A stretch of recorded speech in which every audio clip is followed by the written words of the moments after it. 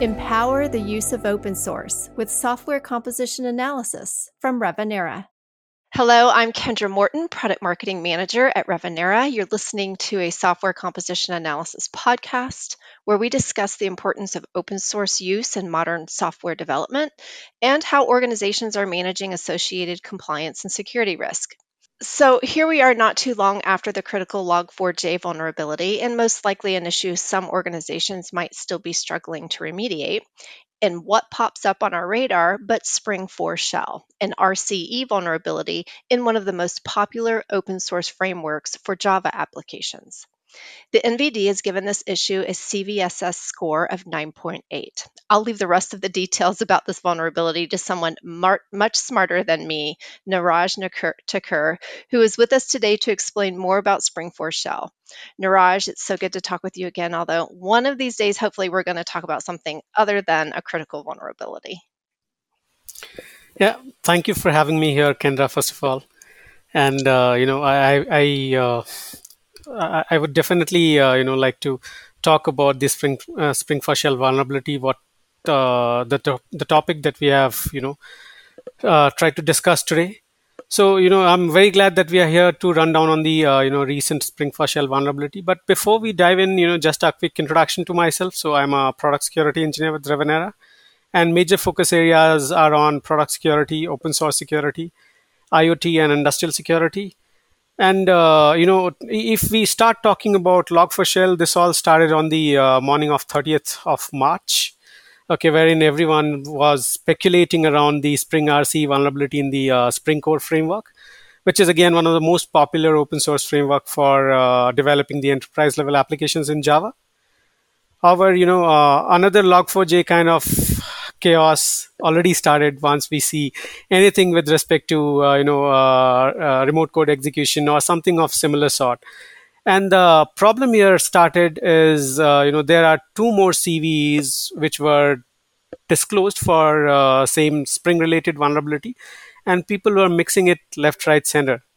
And because of which the all chaotic environment for Spring4Shell again started to happen. I mean, that has been the story behind start of Spring4Shell.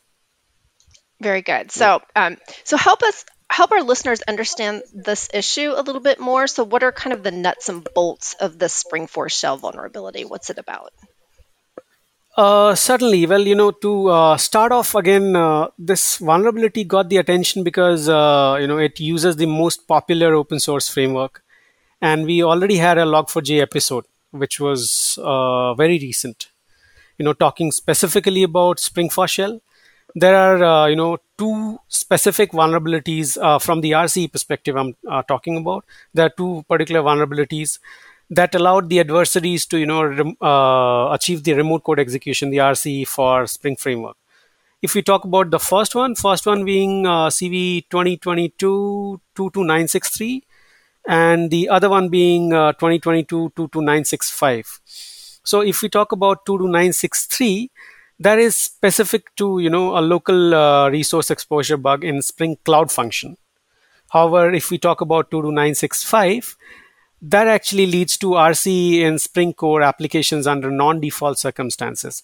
Now, the non-default circumstances are, there are multiple considerations to that, which again we'll talk about it. However, first let's understand that the criticality for both the CVs were rated as 9.8, which is critical.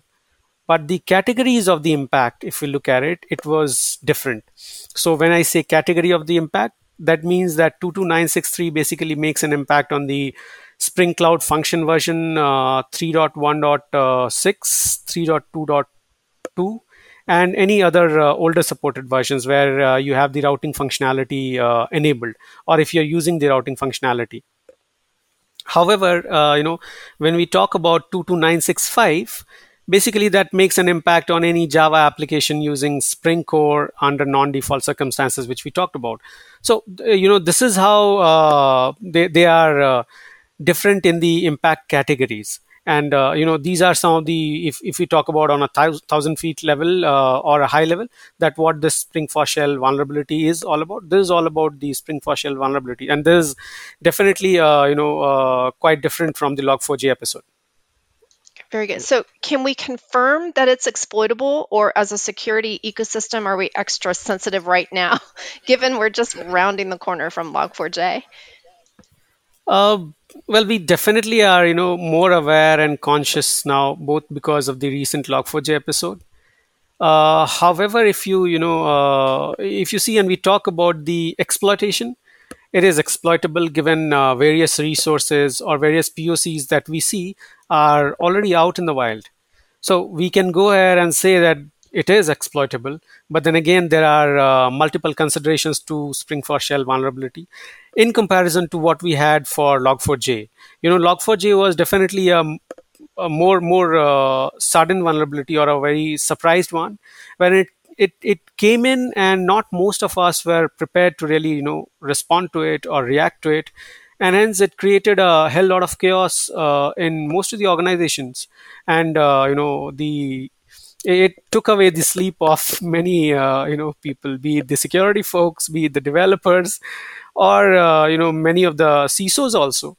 They were very I mean, they were very afraid of the vulnerability, that what if this gets really exploited in our environment. However, if you look at the Spring4Shell, which has been discovered recently, not much of the information was available while Log4j was, discovered, but we had quite a lot of information for Spring4Shell.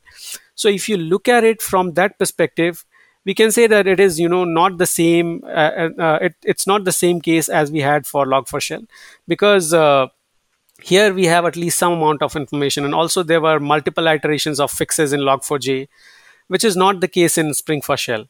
So yeah, I mean, it is exploitable, but considerably different from Log4j. Got it. Thank you. So, what makes Spring4Shell more difficult to exploit than Log4Shell? So, are there other differences and similarities? From the exploitability perspective, if I talk about Spring4Shell, there is again, the Spring framework vulnerability, which was caused by unforeseen access to, Tomcat's class loader as a result of the new module feature added in Java 9. Okay, so now this particular access could potentially allow any adversary to write a malicious JSP file accessible via the application server. So this is where the the Spring4Shell really comes in. Okay. On the other hand, if we look at the Log4j vulnerability, that was the result of an exploitable logging feature. Okay, if the logging feature is successfully exploited on your infrastructure, then adversaries can perform the remote code execution attack and compromise the affected server. Now, the question that we are talking about, that what makes Spring4Shell really different. So it is really, based on the rationale for exploitation. So what is the rationale for exploitation when we talk about Spring4Shell? So there are some considerable, exploitation rationale for Spring4Shell. First one being, I mean, it's again based on the official advisories also, which were published, that you need to be using a Spring app, which is up to or including the version of 5.3.17, and you should be running Java 9 plus. You should be using the form binding with name equal to value pairs, and you don't, if you're not using allow list, or if you don't have a deny that blocks the field like class, module, or class loader, in these cases you are vulnerable. And the last but not the least, the one which we talked about, the Tomcat. Okay, so you must be running Tomcat, because the exploit takes advantage of the Tomcat's class loader and logging facility to write the JSP shell.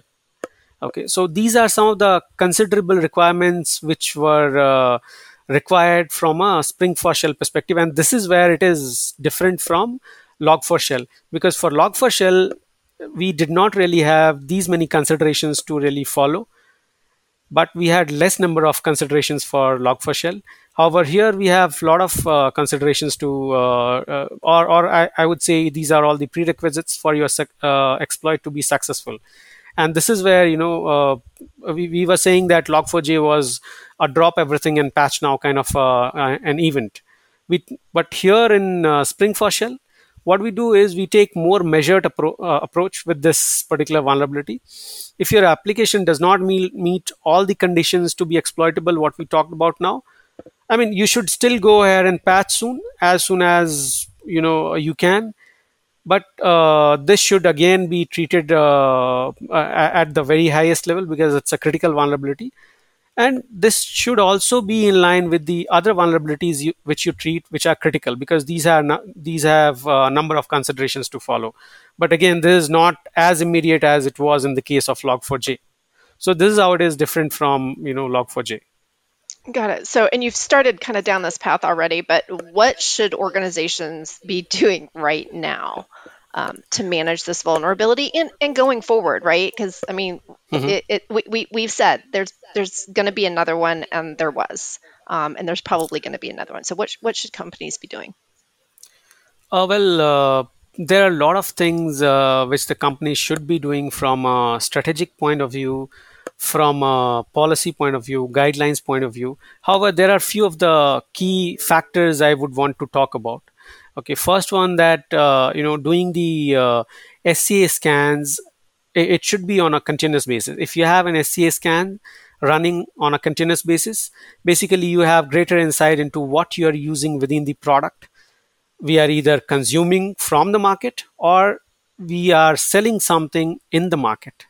So in both the scenarios, we are very much aware of what goes really into the product if you're doing the SCA scan. The second one that I would want to highlight, or I want to talk about, is conducting the supply chain security assessment. So conducting supply chain security assessment would again give you a clear visibility to the components we are using in our products, especially from the open source and third party ones. So that is where your supply chain security requirements or supply chain security related controls kicks in, and you get to know that what do we really have within the environment, or maybe something that we are getting into the environment. Okay, you also need to establish a dedicated open source section within the organization, so that you ensure that we have compliance on the majority of unknown risk. Okay, because majority of the unknown risk again, it is coming from the open source or third party ones, because we are not really much aware of the factors which are being counted for those open source components, okay, or the third party components. So we need to basically factor in the unknown risk that we are dealing with. So we need to establish an open source section. And last but not the least, it's the one of the most important thing, that you should patch at the earliest. As soon as you discover something, you go ahead and patch that. I mean, not just the Spring4Shell, rather I would say any outdated or obsolete component that you see, be it a third party one or an open source one, go ahead and patch that. I mean, these are the overall key points I would like to mention for the organizations. Very good. So, I mean, you mentioned the software supply chain, and everywhere we look today, right? There's Hmm. something in the news, articles, people talking Yeah, about the importance of managing and securing your software supply chain. So, and this again yeah. is another good example of why people or organizations should be doing that. Yeah, I mean, the cyber world is completely unpredictable, and you never know that how soon we might meet again. But Mhm. yeah, I mean, we hope for the better security in everything that we do, or the companies they do. So yeah, I mean that is what we see, that if it is very unpredictable, you need to have most of the things, the strategies, the guidelines, policies in place, and even more important is that you follow it. Okay, from a developer's point of view, from a leadership point of view, everyone needs to adhere to the policies or guidelines which are outlined. Okay, so following them, adhering to them is the most important, or the key to everything that might come to your way. It might be something good, it might be something bad, again depending on what you do. Yeah, absolutely. So this is all valuable information. I think this vulnerability proves out a few theories regarding the importance of security in software supply chain management, especially given how dependent we are on open source frameworks and libraries. And unfortunately, Yeah. I think we may be right back here again very soon, you and I talking about the next zero-day vulnerability. So, Niraj, thank you so much for joining me today. Thank you very much, Kendra. Yeah, as Thank you. always to our listeners, yeah, for sure. As always to our listeners, thank you for spending time with us as well. Please check out our blog at revenera.com/blog/software composition analysis for updates regarding Spring4Shell, as well as other software supply chain and open source software news and commentary. And we hope you have a fantastic day.